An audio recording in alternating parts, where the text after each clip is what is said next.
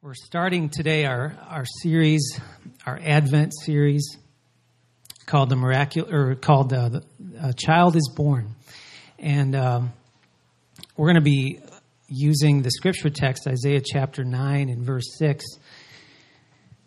as our text over these next 4 weeks. And so today, as we begin this Advent series, stretching from now all the way to Christmas, called The Child is Born, each week we're going to be looking at one of the titles that was given to Jesus that we find in Isaiah chapter 9 and verse 6. So why don't we just pray as we begin this morning with Jesus. And the first title that was given to him in this verse was Wonderful Counselor. So why don't you bow your heads with me and we'll pray. Lord, we believe that all Scripture is breathed out by God, and it's profitable to us. So, Lord, as we look into your word now, as we open our Bibles, we ask that you would give us the meaning and the spirit of your word. And, Lord, as it's before our natural eyes, give us the spiritual insight. Give us spiritual sight and illumination. Apply your word, Lord, with power to our souls. For whatever the needs are in this room, for teaching, for reproof, for correction, for training in righteousness, whatever it might be, Lord, whatever the needs are, lead us, Lord, to see wonderful things in your word. And let it build us up today. Let it comfort us. Let it edify us. Let it strengthen us this morning, Lord. We thank you for your word today. In Jesus' name, amen. Amen. So Isaiah chapter 9 and verse 6. For unto us a child is born, and unto us a son is given, and the government shall be upon his shoulder, and his name shall be called Wonderful, Counselor, Mighty God, Everlasting Father, and Prince of Peace. For to us a child is born, a son is given, and his name shall be called Wonderful Counselor. Now, at first glance, we might read this phrase, Wonderful Counselor, and we might be tempted to reduce the term down to maybe the idea that Jesus is just a really good psychologist, right? But that is not what is meant here by the phrase Wonderful Counselor. I mean, it's no secret today that counseling is big business today. It started gaining popularity as a profession in the early 20th century, and in our present day, we are saturated with counselors and counseling services. People meet with counselors for a host of reasons, to get help for a host of problems.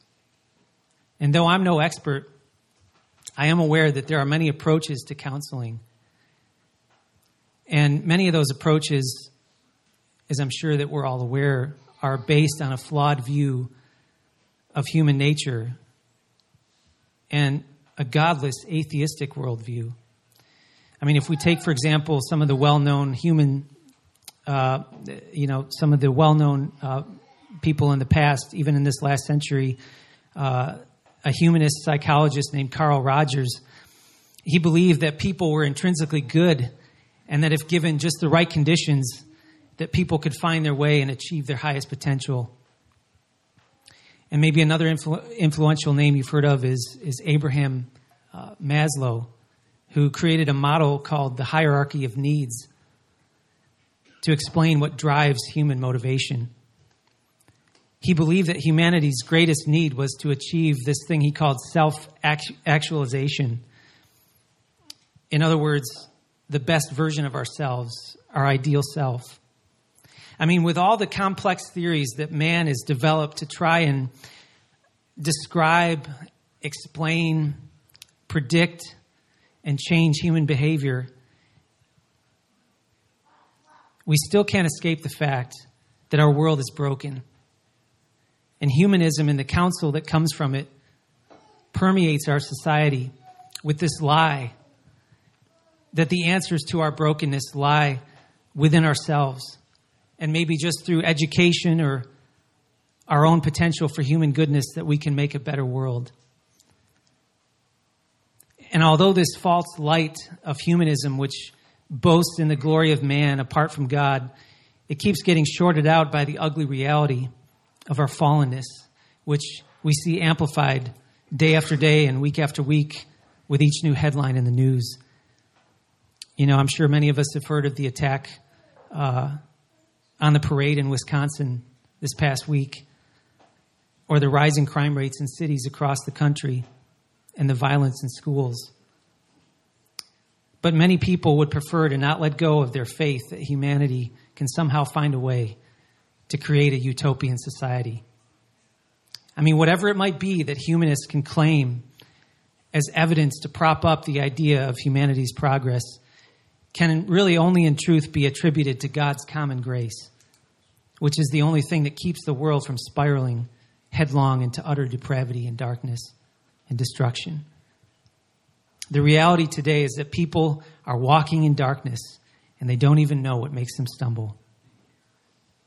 Proverbs 4, verse 19 says this. It says, "The way of the wicked is like deep darkness, and they do not know what makes them stumble." So what is wrong with our world today is not a lack of education or a lack of self-esteem or a hierarchy of needs that are going unfulfilled or systemic oppression by elitist power structures. The primary problem is that all have sinned and are constantly falling short of the glory of God. No one is righteous, as it says in Romans, no, not one. No one understands and no one seeks for God. All have turned aside, and together they have become worthless. No one does good, not even one. And so when one's life is turned in on itself and God is set aside and one lives as though God didn't exist, there can only be one result, which the Apostle Paul describes in Romans 1. And I'll read just in starting in verse 18 in Romans 1. "For the wrath of God is revealed from heaven against all ungodliness and unrighteousness of men, who by their unrighteousness suppress the truth. For what can be known about God is plain to them, because God has shown it to them. His invisible attributes, namely his eternal power and divine nature, have been clearly perceived ever since the creation of the world in the things that have been made. So they are without excuse. For although they knew God, they did not honor him as God or give thanks to him, but they became futile in their thinking, and their foolish hearts were darkened." Continuing on here. "Claiming to be wise, they became fools, and they exchanged the glory of the immortal God for images resembling mortal man and birds and animals and creeping things. Therefore God gave them up to the lust of their hearts to impurity, to the dishonoring of their bodies among themselves, because they exchanged the truth of God for a lie, and they worshipped and served the creature rather than the Creator, who is blessed forever. And for this reason, God gave them up to dishonorable passions. For the women exchanged natural relations for those that are contrary to nature. And the men likewise gave up natural relations with women and were consumed with passion for one another, men committing shameless acts with men and receiving in themselves the due penalty for their error. And since they did not see fit to acknowledge God, God gave them up to a debased mind to do what ought not to be done. They were filled with all manner of unrighteousness, evil and covetousness and malice. And they are full of envy, murder, strife, deceit, maliciousness. They are gossips, slanderers, haters of God, insolent, haughty, and boastful, inventors of evil and disobedient to parents, foolish, faithless, heartless, and ruthless. Though they know God's righteous decree that those who practice such things deserve to die, they not only do them, but they give approval to those who practice them." Our world is broken. And upon the backdrop of Isaiah chapter 9, we have the first few chapters of Isaiah. And these first few chapters speak of a dark time in the history of Israel, where the people had turned their backs on God, calling what is evil good and good evil, saying that dark is light and light is dark, saying that bitter is sweet and sweet is bitter. Sounds just like our day. And Isaiah prophesies of God's impending judgment and says in chapter 5, verse 24, "They have despised the word of the Holy One of Israel. Therefore the anger of the Lord was kindled against his people, and he stretched out his hand against them and struck them. And the mountains quaked, and their corpses were as trash in the midst of the streets. For all this, his anger is not turned away, and his hand is stretched out still. He will raise a signal for nations far away," speaking of Assyria and Babylon.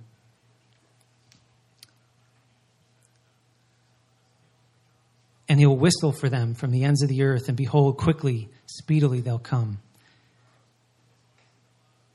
None of them is weary, none stumbles, none slumbers or sleeps.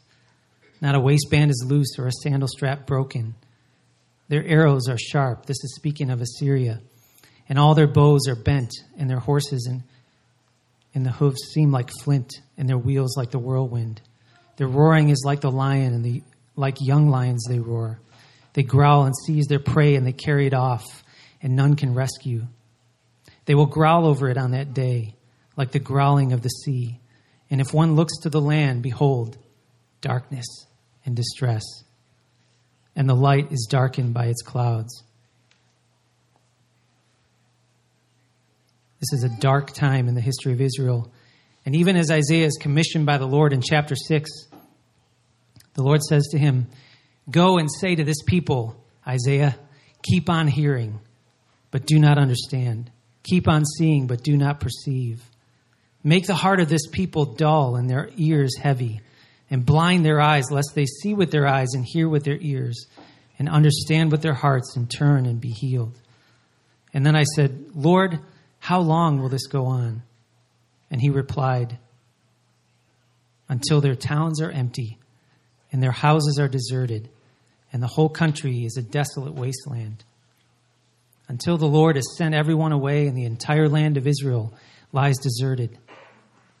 If even a tenth, a remnant survive, it will be invaded again and burned. But as an oak tree leaves a stump when it is cut down, so Israel's stump will be a holy seed." So we see here a glimpse of hope in the midst of this sorrow and darkness.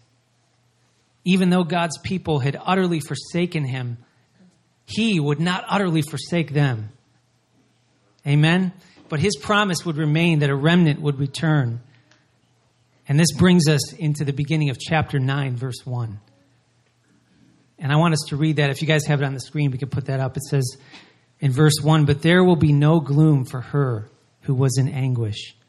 In the former time, he brought into contempt the land of Zebulun and the land of Naphtali.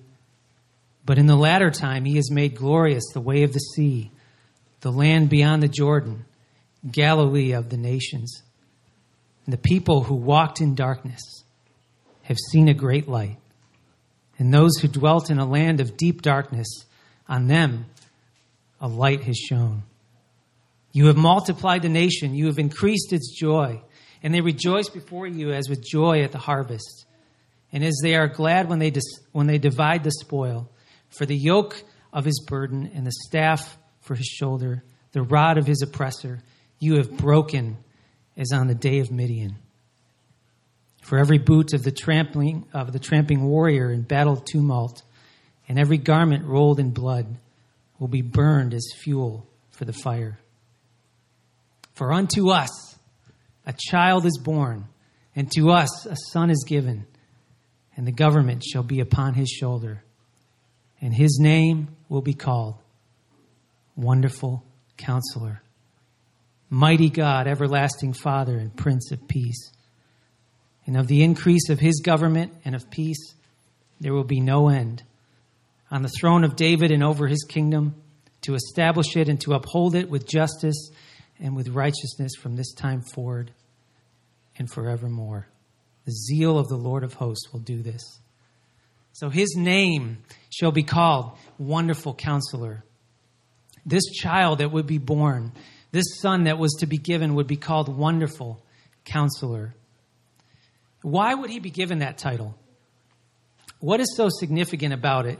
And why does it matter for us today? What does this term wonderful mean? At first glance, I think we can easily miss the depth of this word. We use the word wonderful to describe something we admire, something beautiful, right? But it's been so overused in dialogue today that it's come to be a pretty vague term. Someone does you a favor and you respond by saying, "Oh, how wonderful. Thank you. Thank you so much." Or a teacher congratulates their student and says, "You did a wonderful job on that assignment." Or someone says, "Boy, that food was wonderful." Right? So when we read that Jesus is called Wonderful Counselor, what does Isaiah mean by using this word wonderful? Well, this word is used several other times in the Old Testament, the Hebrew word for wonderful. And almost always, it refers to something miraculous, something marvelous. It refers to something supernatural, something that exceeds expectations. For example, this word was used in the book of Exodus when the children of Israel had just seen God bring them through the Red Sea and shatter Pharaoh's army. They were singing these words in Exodus chapter 15, verse 11. They sang, "Who is like you, O Lord, among the gods? Who is like you, majestic in holiness, awesome in glorious deeds, doing wonders?" There's that word wonderful. And they were singing praise to God, and they were talking about this event as something wonderful, something miraculous, something supernatural and out of the ordinary. And since Isaiah here is speaking of Jesus as a wonderful counselor, I think we can find insight into the nature of this counsel that Christ gives us. Meaning that Christ doesn't just simply give us good counsel, tips and good strategies that will just help us to get by or to cope or to survive when we're in difficult circumstances. No, Jesus is unlike every other counselor. He is a wonderful counselor. He's not like earthly counselors. He is a wonderful counselor. He counsels us in such a way that takes us to the miraculous. The result of his counsel far exceeds our expectations. And the result of following God's counsel is something miraculous. He is that type of a counselor. He is a counselor who's able to give miraculous results. And even Isaiah says this elsewhere in Isaiah, in his book, chapter 28, verse 29. He says of the Lord, "He is wonderful in counsel and excellent in wisdom." So I want to look at a couple examples here of God's wonderful counsel. I mean, where do we see the wisdom? Where do we see the wonderful counsel of God displayed in Scripture? What did it look like for God's people in history? And what does it look like for us today? Most of us are probably familiar with these stories. But just like the psalmist said in verse 9, or in Psalm 9, verse 1, it is good for us to recount all of God's wonderful deeds. So you might remember in the book of Joshua, we read of how God had promised to bring his people Israel into their own land, a place of rest that he'd given them to possess. Joshua had been called to lead them. Moses was dead, and now it was time for them to cross the Jordan River. And so God's counsel comes to his people. In Joshua chapter 3, Joshua told the Israelites, "Come and listen to what the Lord your God says. Look, the ark of the covenant, which belongs to the Lord of the whole earth, will lead you across the Jordan River. The priests will carry the ark of the Lord, and as soon as their feet touch the water, the flow of water will be cut off upstream, and the river will stand up like a wall. So the people left their camp to cross the Jordan, and the priests who were carrying the ark went ahead of them. Now, if I had been with that company, I think I would have had my doubts as to how successful this attempt at crossing the Jordan was going to be. Because it says in the next verse that it was harvest season, and the Jordan was overflowing its banks. But as soon as the feet of the priest who were carrying the ark touched the water at the river's edge, the water above that point began backing up a great distance away at a town called Adam, which is near Zarethan. And the water below that flowed onto the Dead Sea until the riverbed was dry. And then all the people crossed over near the town of Jericho. Now, it'd be one thing if the Jordan River was, if it was a dry drought season and barely flowing and the river dried up. But it says this was during the time of the harvest when the river was overflowing its banks. And all of a sudden it dries up. Miraculous. So meanwhile, the priests who were carrying the ark of the Lord's covenant, they stood on dry ground in the middle of the riverbed as the people passed by. And then they waited there until the whole nation of Israel had crossed the Jordan on dry ground. He is a wonderful counselor. Amen. And then shortly thereafter, we read of God counseling the people again as they faced Jericho. And in Joshua chapter 5, the Lord says again to Joshua, I have given you Jericho, its king, and all of its strong warriors. You and your fighting men should march around the city once a day for 6 days. 7 priests will walk ahead of the ark, each carrying a ram's horn. And on the 7th day, you are to march around the town 7 times, with the priests blowing the horns. And when you hear the priest give one long blast on the ram's horns, have all the people shout as loud as they can, and then the walls of the city will collapse, and the people can charge straight in. Again, this seems kind of like odd counsel in light of natural laws. I mean, imagine if all of us were marching around this plaza for 6 days, and Caleb or Mike says, all right, guys, now on the 7th day, we're going to march around it 7 times.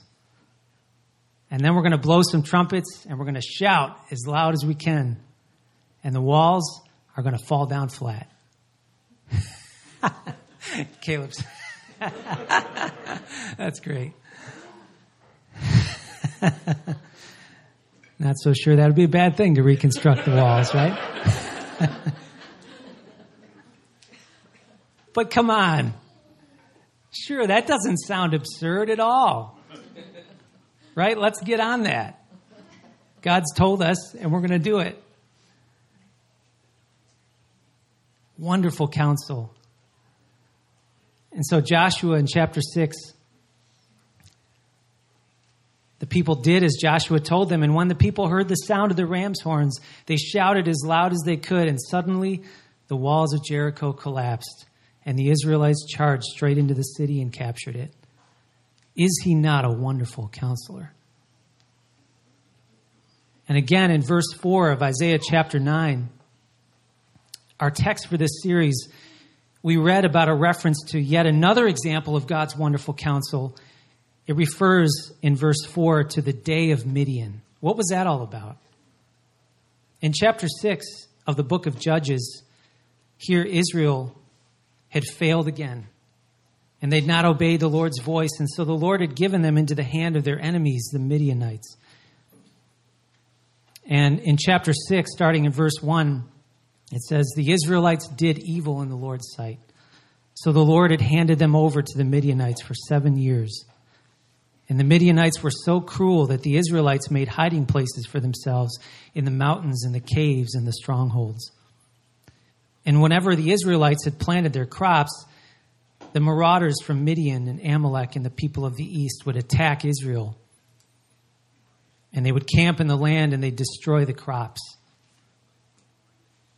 And they left the Israelites with nothing to eat, taking all the sheep and the goats and the cattle and the donkeys.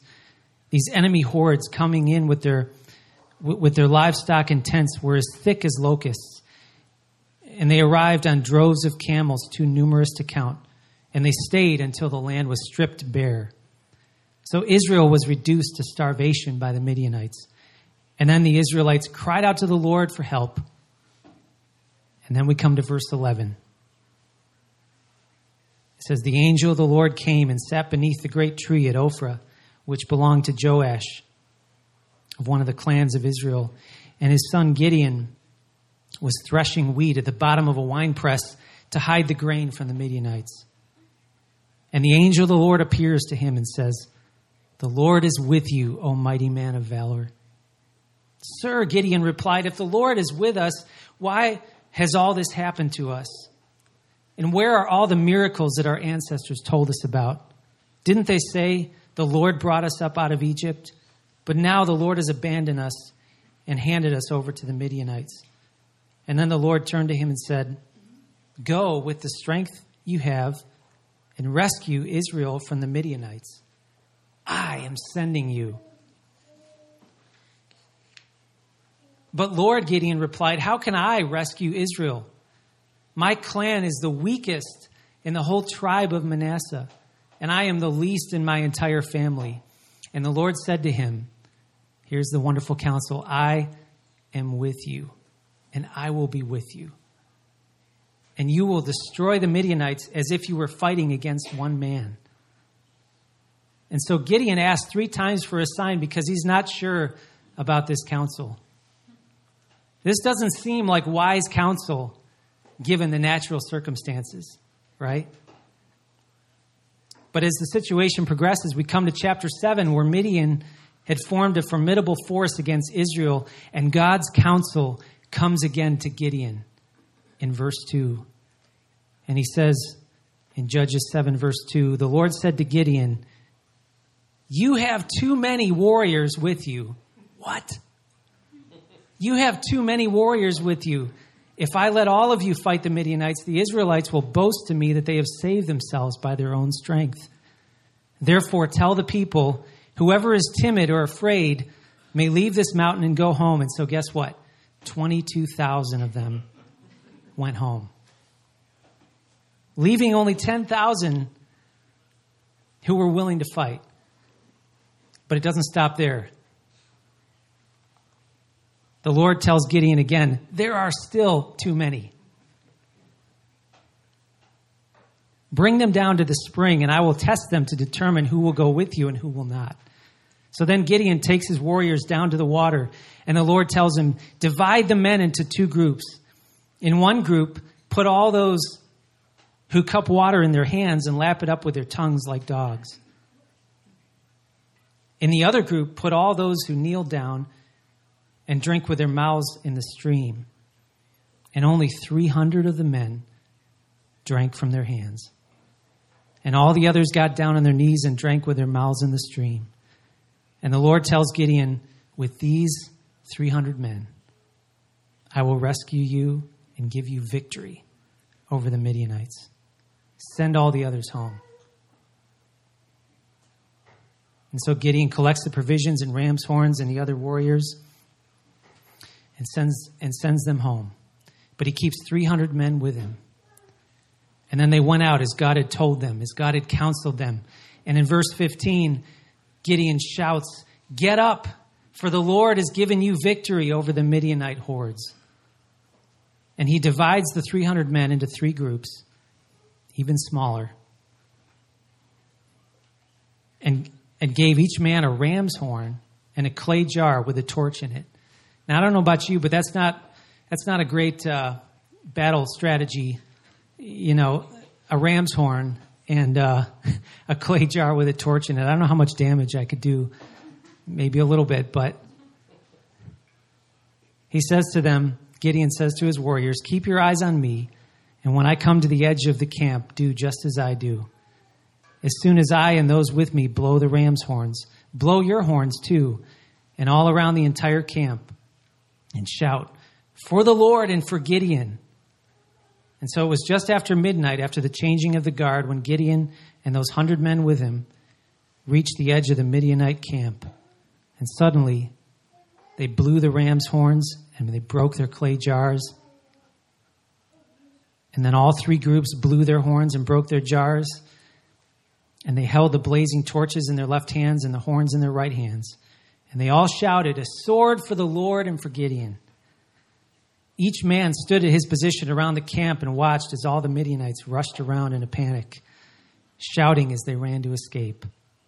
And when the 300 Israelites blew their ram's horns, the Lord caused the warriors in the camp to fight against each other with their swords. And the Lord gave them the victory. The Lord's counsel never fails. Amen. He is a wonderful counselor. And there are many other stories that we could talk about, but what is so characteristic, and what I want us to see this morning, what is so characteristic of the counsel that God gives and what makes it wonderful is that it drives us away from ourselves and it takes us to the miraculous. It crushes our self-sufficiency and it steers us away from our tendency to save ourselves. Because, see, we love common sense strategies. We like intuitive solutions. We're used to those things because it's how this fallen world works. But when it comes to living under grace, when it comes to walking by the Spirit of God and carrying out the will and the purposes of God, we can't rely on the strategies and the methods and the wisdom of this world.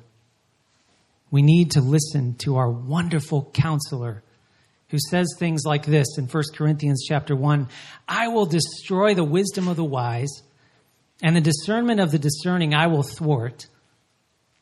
Where is the one who is wise? Where is the scribe? And where is the debater of this age? Has not God made foolish the wisdom of the world? For since in the wisdom of God, the world did not know God through wisdom, it pleased God through the foolishness of what we preach to save those who believe.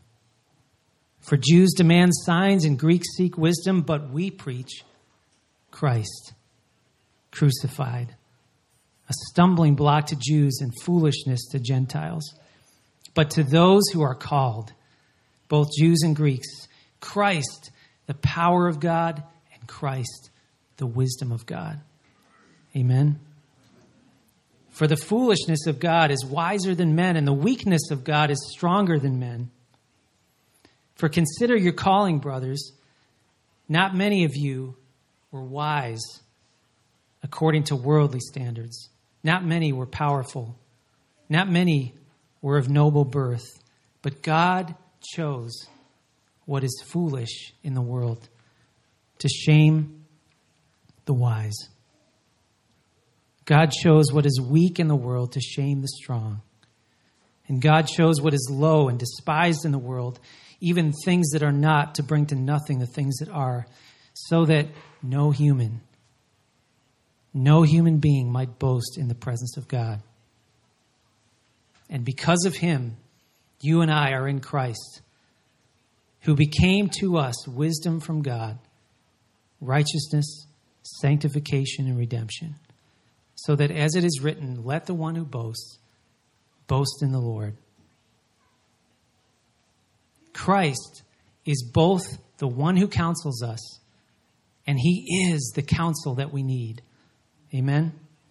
Because we cannot accomplish God's will and God's purposes through our own power and through our own cleverness. The Holy Spirit, who is also called the Comforter, the Advocate, and the Helper, he counsels us. And this counsel will always point us away from ourselves and toward Christ. So I want to ask you today, are you restless today? Are you facing a spiritual battle? Go to the wonderful counselor in prayer and let him speak to you. Are you defeated today? Are you battered by your own failures and sin? The wonderful counselor says, lift your eyes because your righteousness is in heaven. Are you rejoicing in his peace and goodness today? Thank him for his wonderful counsel. Are you eager and hungry to know him more today? Go to him, sit at his feet, and learn of him. He says in Psalm 32, verse 8, I will instruct you and teach you in the way that you should go. I will counsel you with my eye upon you. So why don't we pray this morning as Caleb comes?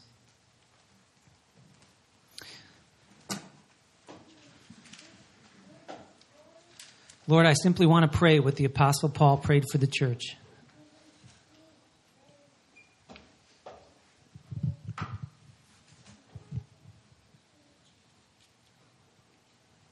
In Ephesians chapter 1.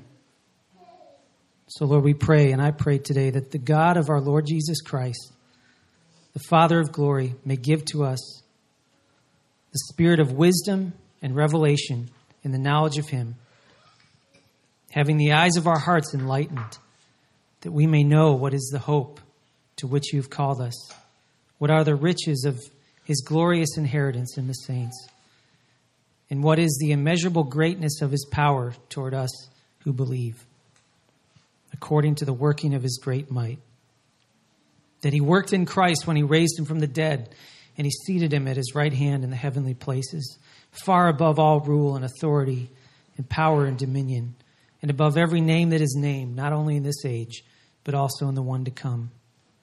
And Lord, I ask that we would be filled with the knowledge of your will in all spiritual wisdom and understanding, that we would walk in a manner worthy of the Lord, fully pleasing to him, bearing fruit in every good work, and increasing in the knowledge of God, being strengthened with all power, according to his glorious might, for all endurance and patience with joy, giving thanks to the Father who has qualified us to share in the inheritance of the saints in light. He has delivered us from the domain of darkness and transferred us to the kingdom of his dear Son, in whom we have redemption, the forgiveness of sins. Lord, thank you for our wonderful counselor today. In Jesus' name we pray. Amen.